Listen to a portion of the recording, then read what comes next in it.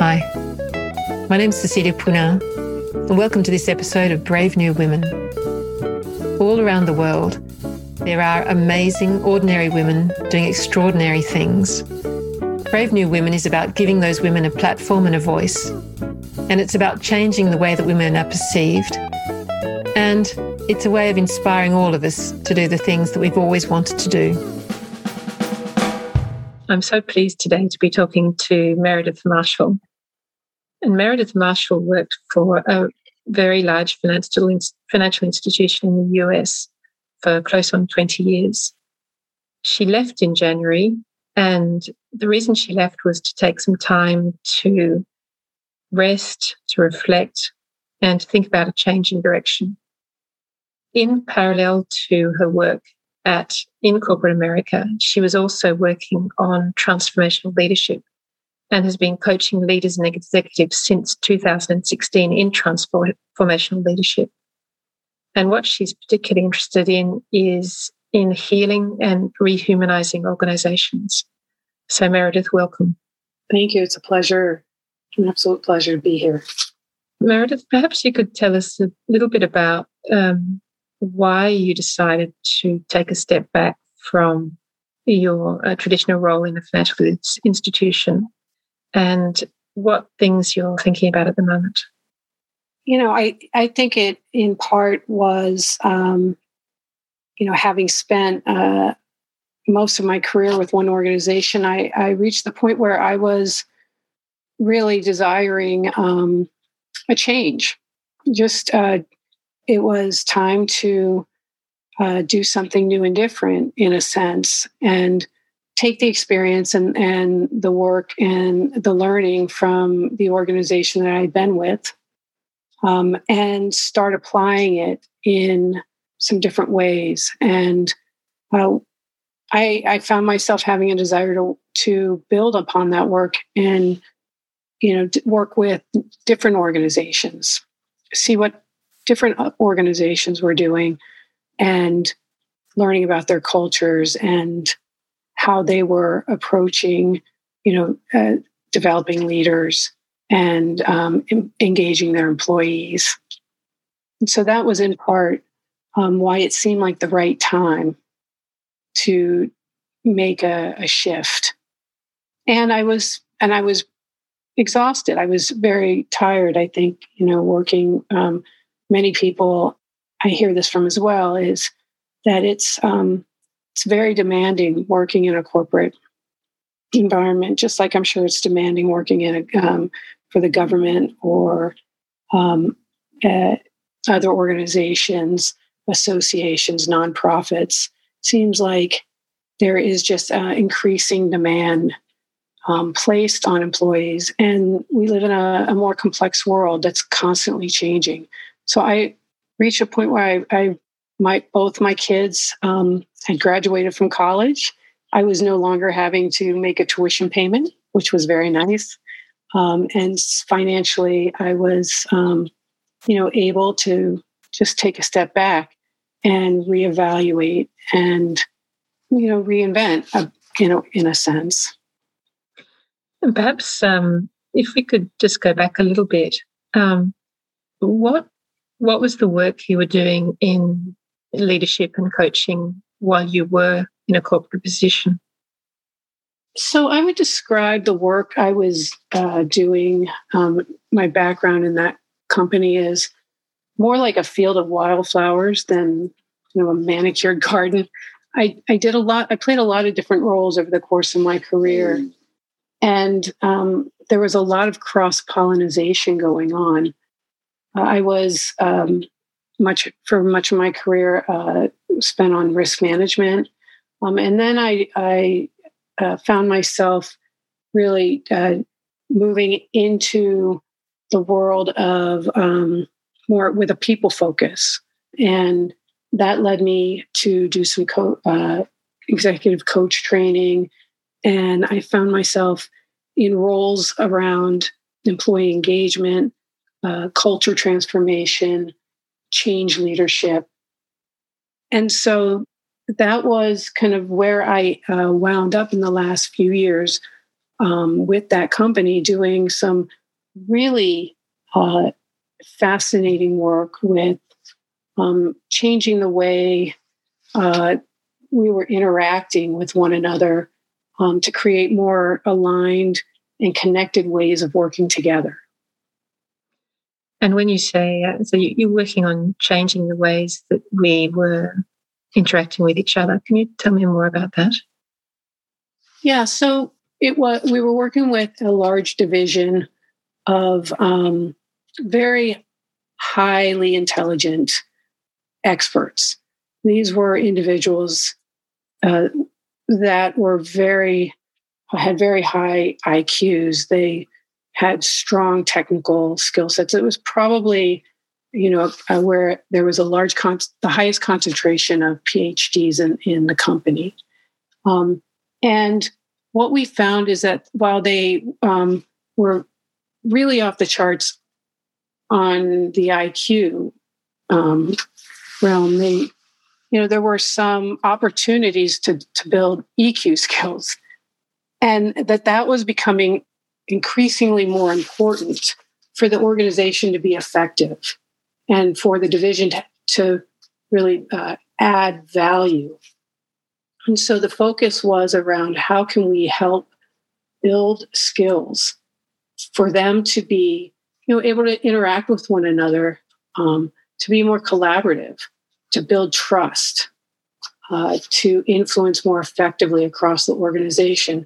So really leveraging those technical skills, combining them with stronger emotional intelligence skills and communication skills, because that's what was really needed for them to be more effective in their roles.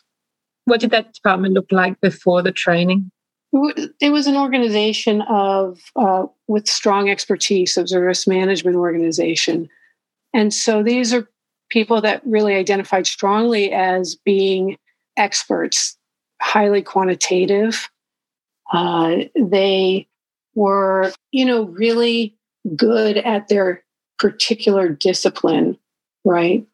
But with cultures that are, with cultures that are made of experts, there tends to be difficulty for experts to really have their thinking challenged, if that makes sense. Mm-hmm. Experts are very uncomfortable not having the answer or having the wrong answer. And they'll expend a lot of energy defending their point of view. And, we were seeing that there were breakdowns in relationships. They were, risk management is an oversight role in the organization. And there was a lot of tension in the relationships that they had with their business partners and other key stakeholders. So one way we could say it is that they needed to be right. Yes. I mean, I think that there is a perception that that's what they get paid for, right? That's the value that they bring is to be right, to have an answer, to form opinions and judgments. And so there is this natural kind of propensity to, really defend a certain position. And I'm speaking kind of in general terms, but there was, feedback that was consistently, telling us that experts, the people within the division, while they were very talented and nice people, it was difficult to get them to change their perspective or come with a more open-minded perspective. And so how do you go about changing somebody's perspective?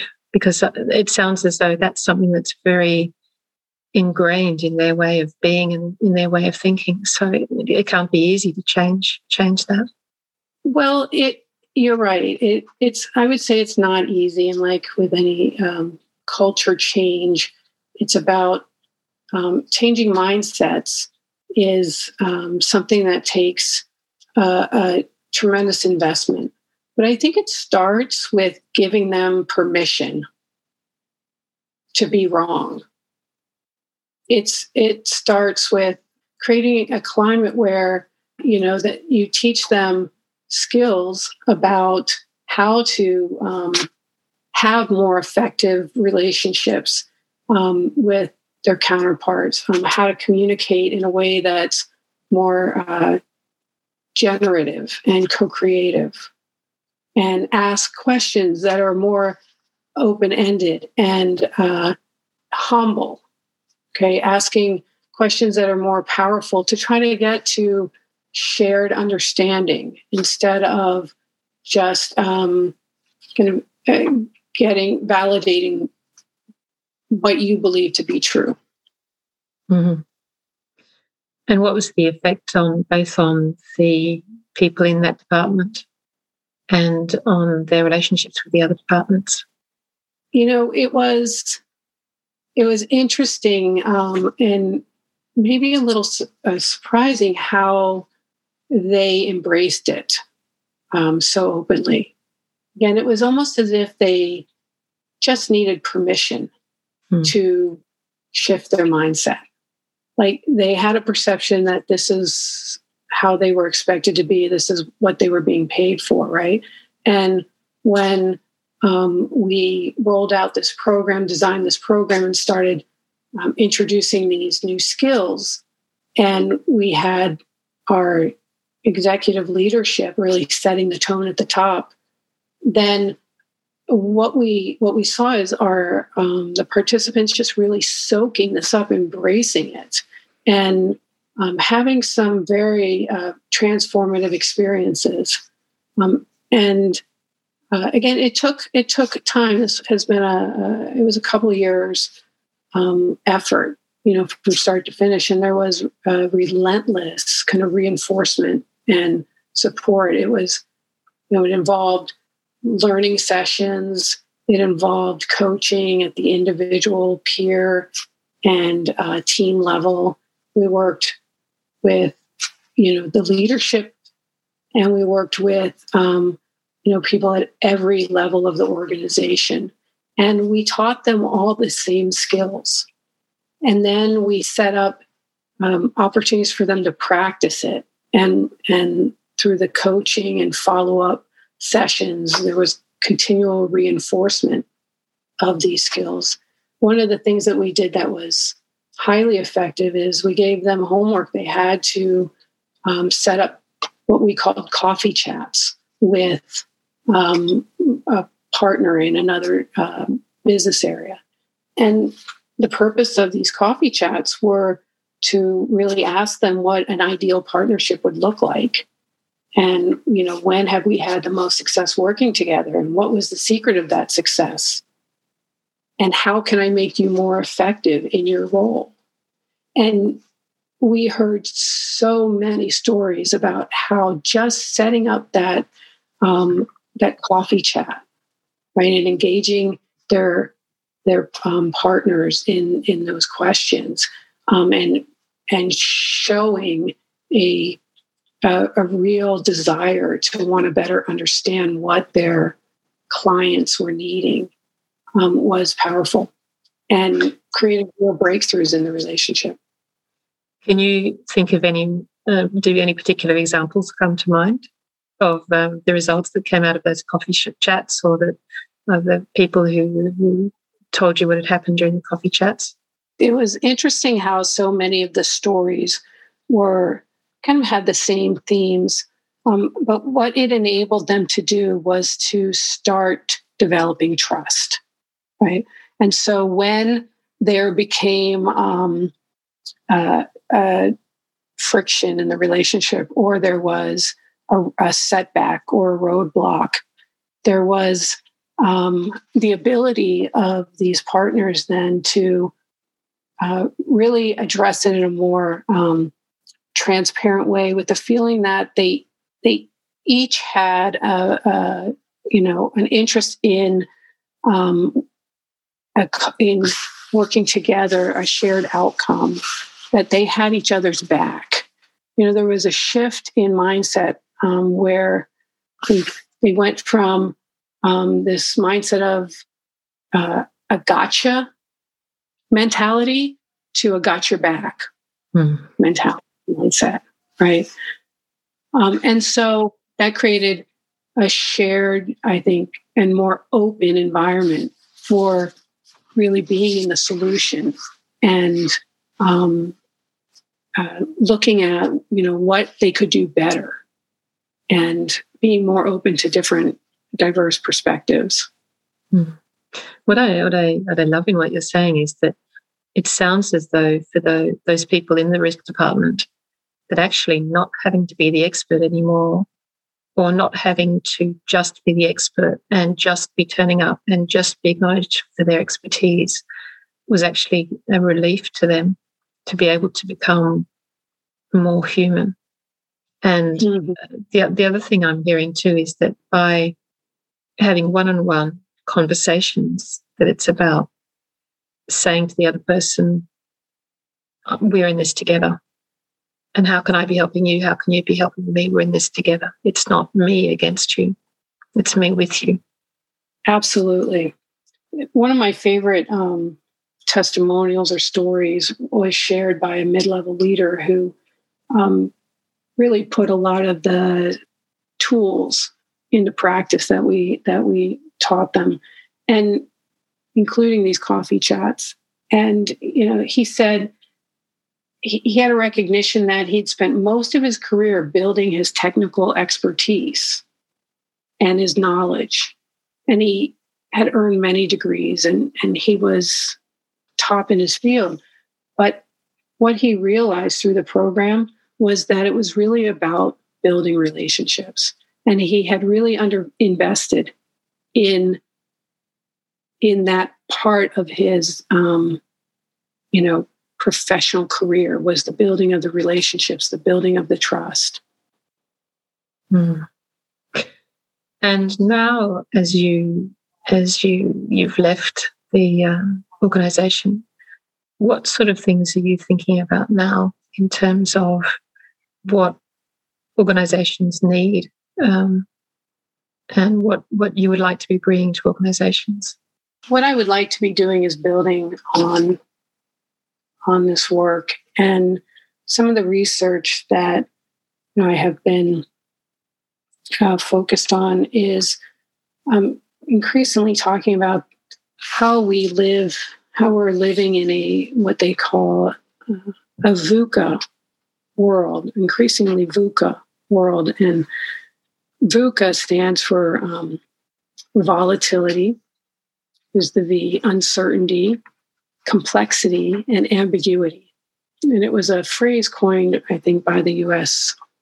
military back after 9/11 to really capture the complexity of the world. And so I think organizations are increasingly recognizing that in this environment of accelerated change and complexity, that the only way that they're going to survive and thrive and be able to address tomorrow's problems is through a more collective approach, a more team-oriented approach, right?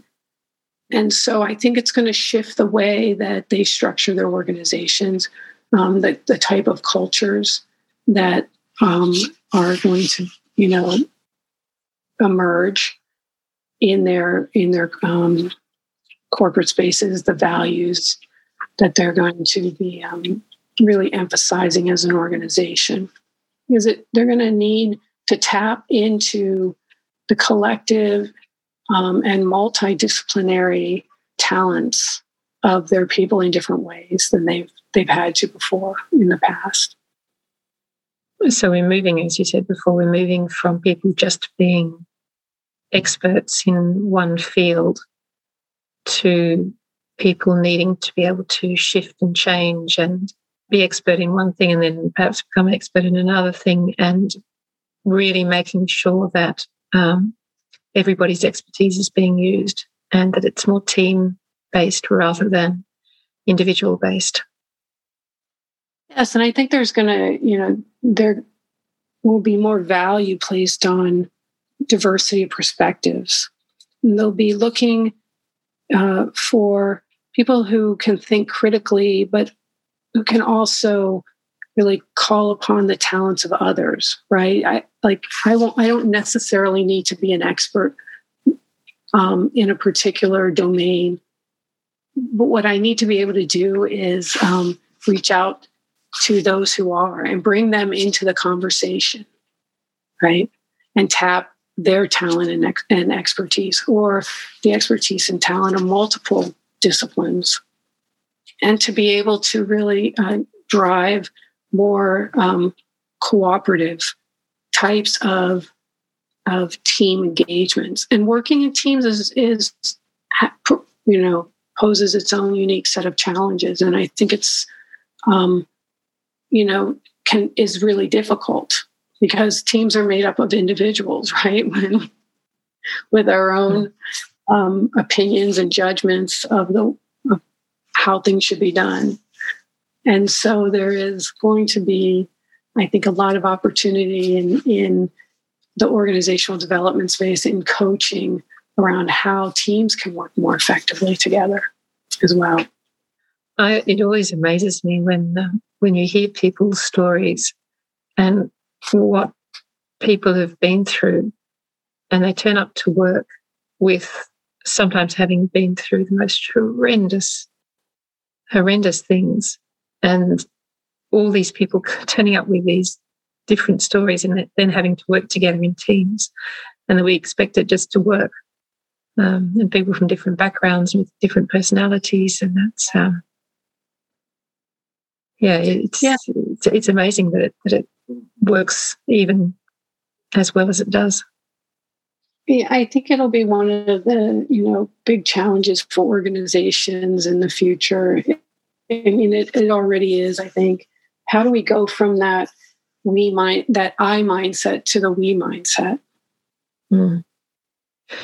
And you were talking about rehumanizing organizations and healing organizations. And what do you mean by that? I think, there has been so much focus on squeezing productivity out of the workforce. And the demands placed on, there's so much pressure on employees to do more with less, right? There's fewer human resources, but the expectations of the job don't change. They just increase. Right? And so there is a high level of burnout going on in corporate America and our government agencies, in our work environments. And I think COVID has exacerbated it, because now we're working from home and we don't know how to set healthy boundaries. And there's like this even more blend between our work life and our family life, right? We haven't yet learned how to, turn it off, when to turn it off and when to turn it back on, right? So I think that that's compounded a sort of a trend that we were already seeing. And so organizations that are able to really recognize this and start putting, their people first, and not just the compensation needs of their employees, but what are the other needs of their employees? What can corporations do to help employees with their emotional well-being, their mental well-being? Things like burnout. How can they bring tools like coaching, which has often, historically been reserved for executives? How can they expand the reach of coaching to employees at all different levels of their organization? What kind of wellness programs can they offer? How can they help employees? How can they promote, better work-life balance? I saw a real shift in that in the organization that I worked with for 19 years. And, we had a strong HR leader who was committed to putting human back into human resources. Right. So I think organizations as they, evolve will really have to look at how they can become more humanizing. And that also, I think, extends to how they're going to view their profitability and how are they going to define their stakeholders. Are stakeholders just going to be the shareholders of the company, or are they going to view stakeholders more broadly as being their employees, the community in which they work in, their customers, their vendors, the planet? How are they going to, be good stewards of the planet as well? And just going back a little bit, you were talking about people's needs, and you mentioned there's work-life balance. But when you say needs, which needs do you think in particular that employers need to be thinking about for their employees?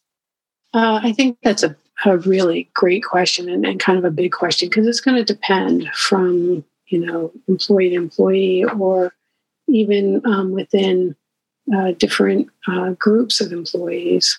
Your part of it will be generational, right? Your older employees will have different needs than your millennial employees, right? The employees, what we noticed during COVID was that employees that had young children had very different needs and required a different level of support than those that, whose children were older or didn't have children. And employees that lived alone had different and unique needs. They were suffering from isolation. The parents were suffering from, having to do a full-time job and suddenly be a school teacher to their kids. Not enough isolation. Right, exactly. So I think meeting the needs of their employees it's not going to be a one-size-fits-all.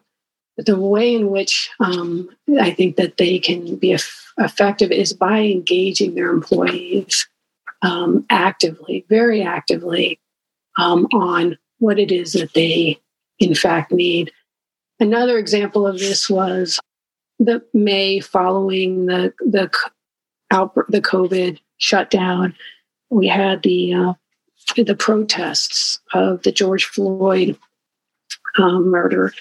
And, our organization really took a very, I think, humanistic view of sincerely and genuinely wanting to know how they could support their communities of color, their employees, their African American and minority employees during that time. What was it that they needed most? And so instead of assuming they knew the answer to that, there was very intentional efforts to engage those communities in conversation and ask them, to find out, really listen to them, what they were feeling, what they were experiencing, allowing for emotions to exist, to be expressed, allowing for people to be vulnerable and listening deeply to what it was that they needed so that they felt like they had a voice. And what came out of those conversations? I think that some of the things that came out of that were conversations about how, as an organization, they could really help to make systemic changes.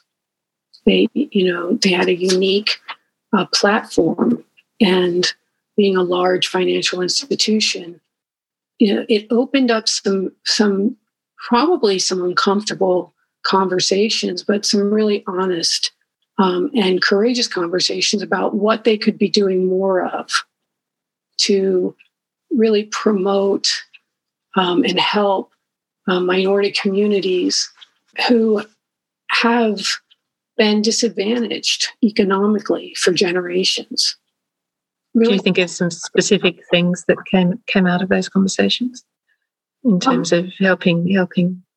Besides having really facilitating a lot of conversations across the organization, at both small group level, but also more broadly about what it felt like, what was going on, how they were experiencing the trauma of George Floyd and all of the racial injustices that were really, I think, coming to the surface in a new and different way.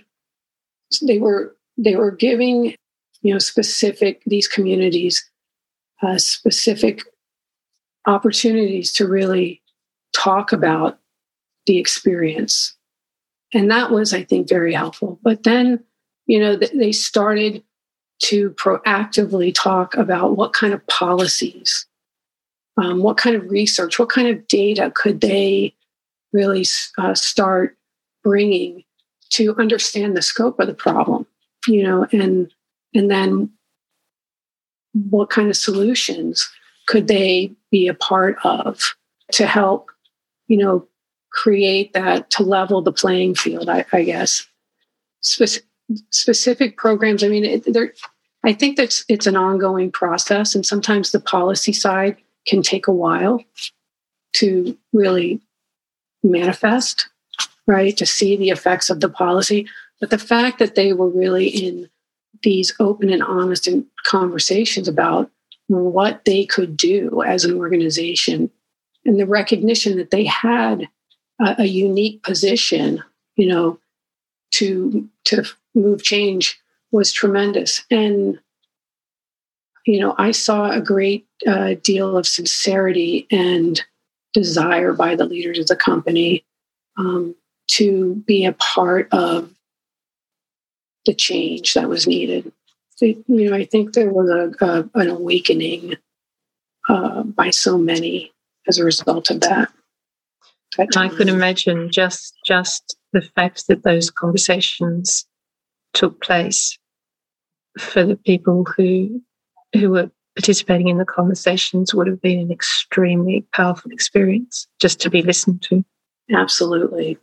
Our CEO at the time, he wrote weekly letters to all employees on various topics. And after the George Floyd murder and the ensuing protests, he wrote so candidly and openly and with such humility about that experience. And, it was clear that he was deeply affected as a white male who enjoyed a certain position, position of privilege and power. He was deeply moved, and I think also deeply disturbed by what what was unfolding, and expressed a great deal of empathy. Wasn't trying to necessarily say he understood, but expressed empathy for what was going on, and that was powerful. It was really powerful. Mm. It gives me great hope in what you're saying, that a leader of a financial organization like that would have such insight into being vulnerable, being open about his own feelings, and then also letting other people express their feelings and be listened to. It really gives me a lot of hope for the way that the world will move. Do you see the same thing in other organizations as well? I don't know that I have purview to yet into a wide range of organizations, but talking with my colleagues and talking with other coaches and other organizational development specialists and friends in other organizations, it does feel like that there's a growing realization, and based on the the publications that we're reading and, what you're seeing on LinkedIn now, there is a rising consciousness, I think, within organizations, within the people that, comprise those organizations, and a feeling that perhaps, here in the U.S., where our political system is the polarity and the partisanship is not able to address some of the issues, that there is a role for corporate America and nonprofits and other, organizations to step up and make change. And it's also driven by the fact that these people are their customers, that, they have diverse customers. And so I'm sure that that's also a part of it. Part of their thinking is, that these are the people that they serve. Yeah. Yeah. And do you feel as though the role of women is changing in the workplace as well? Absolutely. I do think that the role of women is changing. I'll just share the story of my mother. She came to DC when she was 18. She graduated from high school and left her hometown immediately and came down to work for a senator, and which was quite brave, I thought. And she was one of the first wave of women to really step into roles that were predominantly held by men. So there were some women in the workforce at that time, but they typically would be, were nurses or teachers or secretaries. But she worked her way up into, a professional, high-powered job. And so she was breaking the, the barriers, and on the front lines of it. And now, I think women, that work has, thanks to people of that generation, like my mother, really laid the groundwork for women to now step in to leadership roles at a much greater level. Women, I think, are more confident now in the workforce. I think that, women are powerful, educated. They've had, there's certainly work to be done, but I think that, we have seen a real transformation in the number of women who are at, the leadership levels, and just the talent that they bring to those roles. I've got two questions out of that. The first is, what was it in your mother that meant that she just took those leadership positions? What was it that was driving her, and what was it that allowed her to to step into those positions? And the second question I wanted to ask is, when you see women leaders, are they bringing something different to organizations? Yeah, what was it in my mother? That's a great question.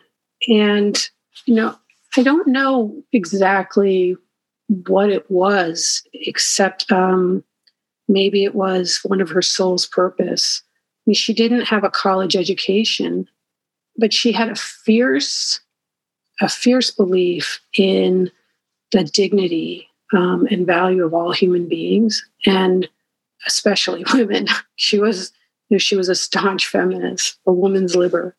But she stood for equality and racial equality, the Equal Rights Amendment. She was she was out marching in the 60s in her, nice dress and her handbag. It was, that's what, they dressed for they dressed differently for the occasion. And so she was fiercely committed to it. She had a deep, belief in that women were powerful, and that we were every bit as smart and capable as men. And she was very committed to, changing to breaking barriers, to stepping into a male's world and proving that she belonged there, proving that, she was worthy and she belonged there. And she had a very successful career, and rose to be the superintendent of the Office of Public Records for the U.S. Senate. And so that is extraordinary. That is extraordinary. Without a college degree. That is just extraordinary. Right. And it shows you what her belief in herself. Yeah. But also, I think she was filled with self-doubt. I think she was constantly, battling this self-doubt as well. Because I think, as women, that is part of our, conditioning too. But overcoming that, and proving to herself as well as proving to others. Mm-hmm. I remember her saying, one of my favorite things from her, when she say, a woman needs a man like a fish needs a bicycle. I think that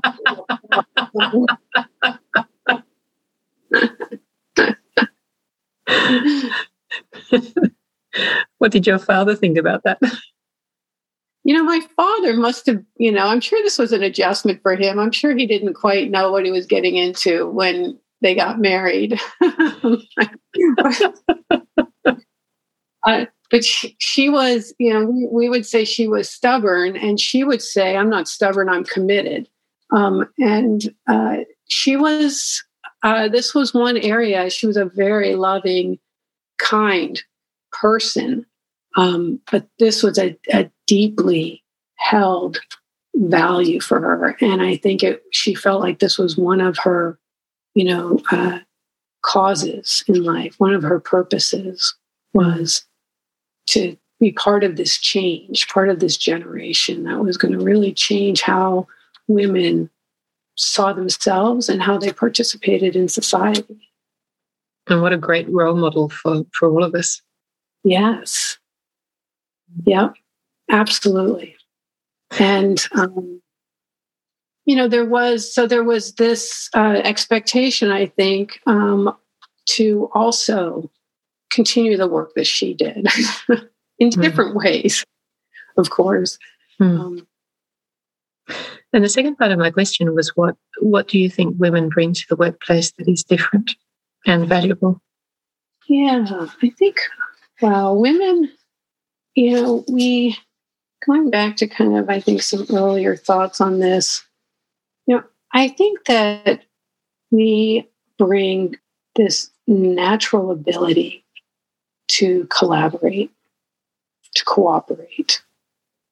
We bring a level of empathy that I think is in part based on our experiences. We're hardwired for it. I believe as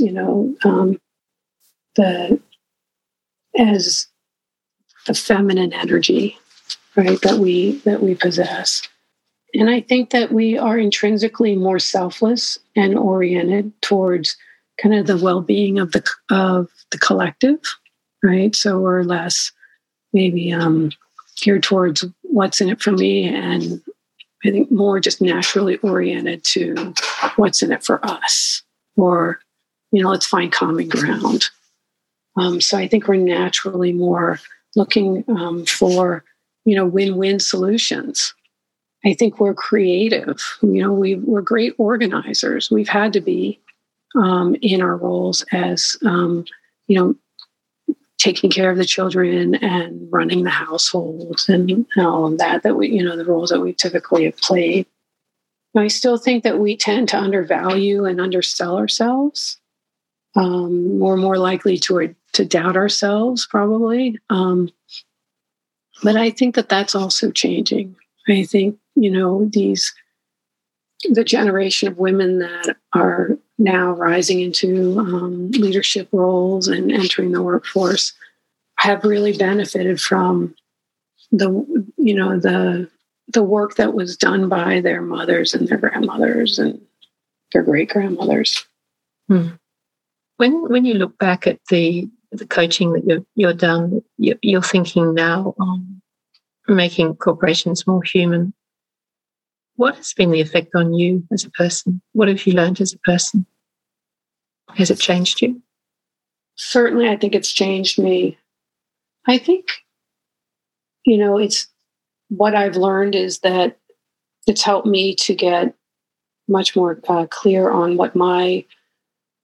perhaps what my purpose is in this world and where I can help, advance or play a role or do something impactful, in this life that I'm living. So it's kind of given me focus on some of the work that I want to do. I think it's just there's such a need for us to evolve our organizations and to be more to really meet the needs of this new world that's emerging. And it's really forced me to kind of examine the ways in which I, need to be more self-aware or build empathy or resilience, the ways in which I need to, be stronger collaborators or to support my colleagues, right, on their journey.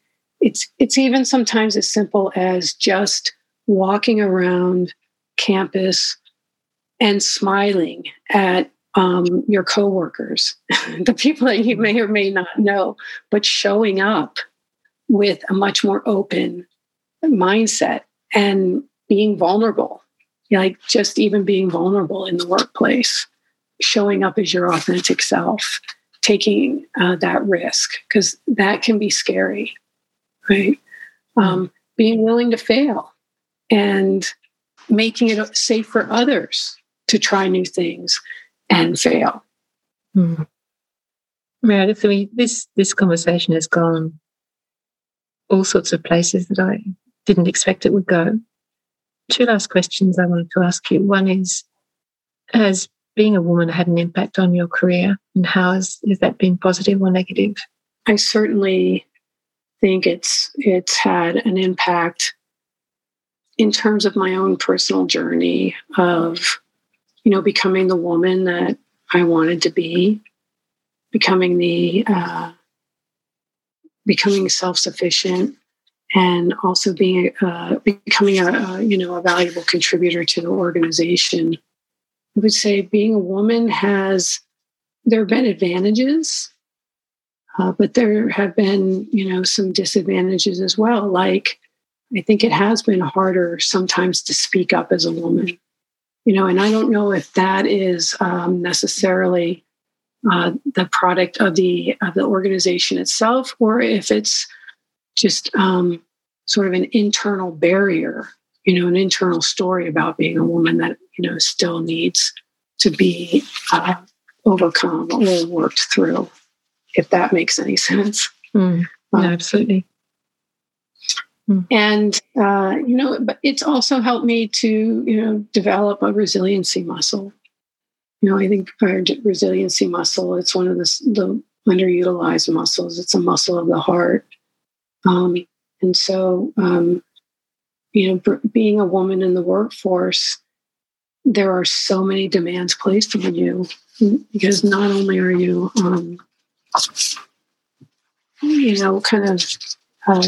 not always, I'll speak for myself. It tends to be a male-dominated culture where I worked, trying to, find your place in that.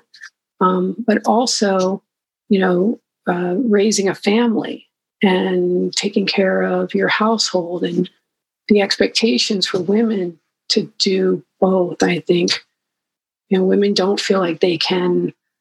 I think we almost overcompensate in our roles, in our jobs, because we don't want the perception that we can't be both. So we try to overcompensate and overdo and overfunction. So I think that's probably, one of the impacts, I think, of effects of being a woman is this tendency to feel like you have to overfunction until you collapse in a heap. Yes. Or need a sabbatical. Mary, there's been so much value in what you've said, what you've shared with us today. Do you have any last thoughts that you'd like to leave us with? Anything that we haven't covered? Anything at all? I'll just go back to, I think everything is relationship, and our relationships in organizations are important to invest in our relationships with men, women, across the spectrum. Meet people that you don't know, find out what they do, build networks and connect with one another. And that's a really important way of really, it's hard to hate people up close. I think Brené Brown said that, so when you get to know somebody, there becomes you become inherently invested in not just in their success as well as yours, right? And shared success is so much, I find a shared success is so powerful, is so fulfilling. And I would also say that, as we can bring deeper love and empathy to ourselves as individuals, doing that hard work that hard self-work, then we will be able to bring deeper love and empathy into our workplaces. And that will help, I think, really shift how, organically organizations and help them become more human, right? Meredith, it seems to me that you are right at the crux of what our world needs. That it's right at the crux of us coming back together to be connected with one another, which I think as social animals, that human beings really need that human connection, and that I think that we've lost in so much of our society, especially in our corporations. And I agree so fully with you that once you understand somebody and you've spent the time with them, it's very hard not to like them and to be on their side. And that just seems to me that it is so incredibly important, the work that you're doing. So good luck with the next phase of your life, whatever that may bring. And I'm sure that it's going to bring a lot of value to an awful lot of people. So thank you for your time. Well, thank you so much for the opportunity to have this conversation with you and this platform and the amazing work you're doing in giving women a stronger voice in this world. Thanks for your kind words. Thank you. I hope you've enjoyed this episode of Brave New Women. Certain podcast sites such as Google Podcasts, Apple Podcasts, or Podchaser let you leave a rating and a review. The more ratings and reviews we get, the more people will listen and the more these women's stories will be shared. So I'd really appreciate it if you could. Thanks for listening.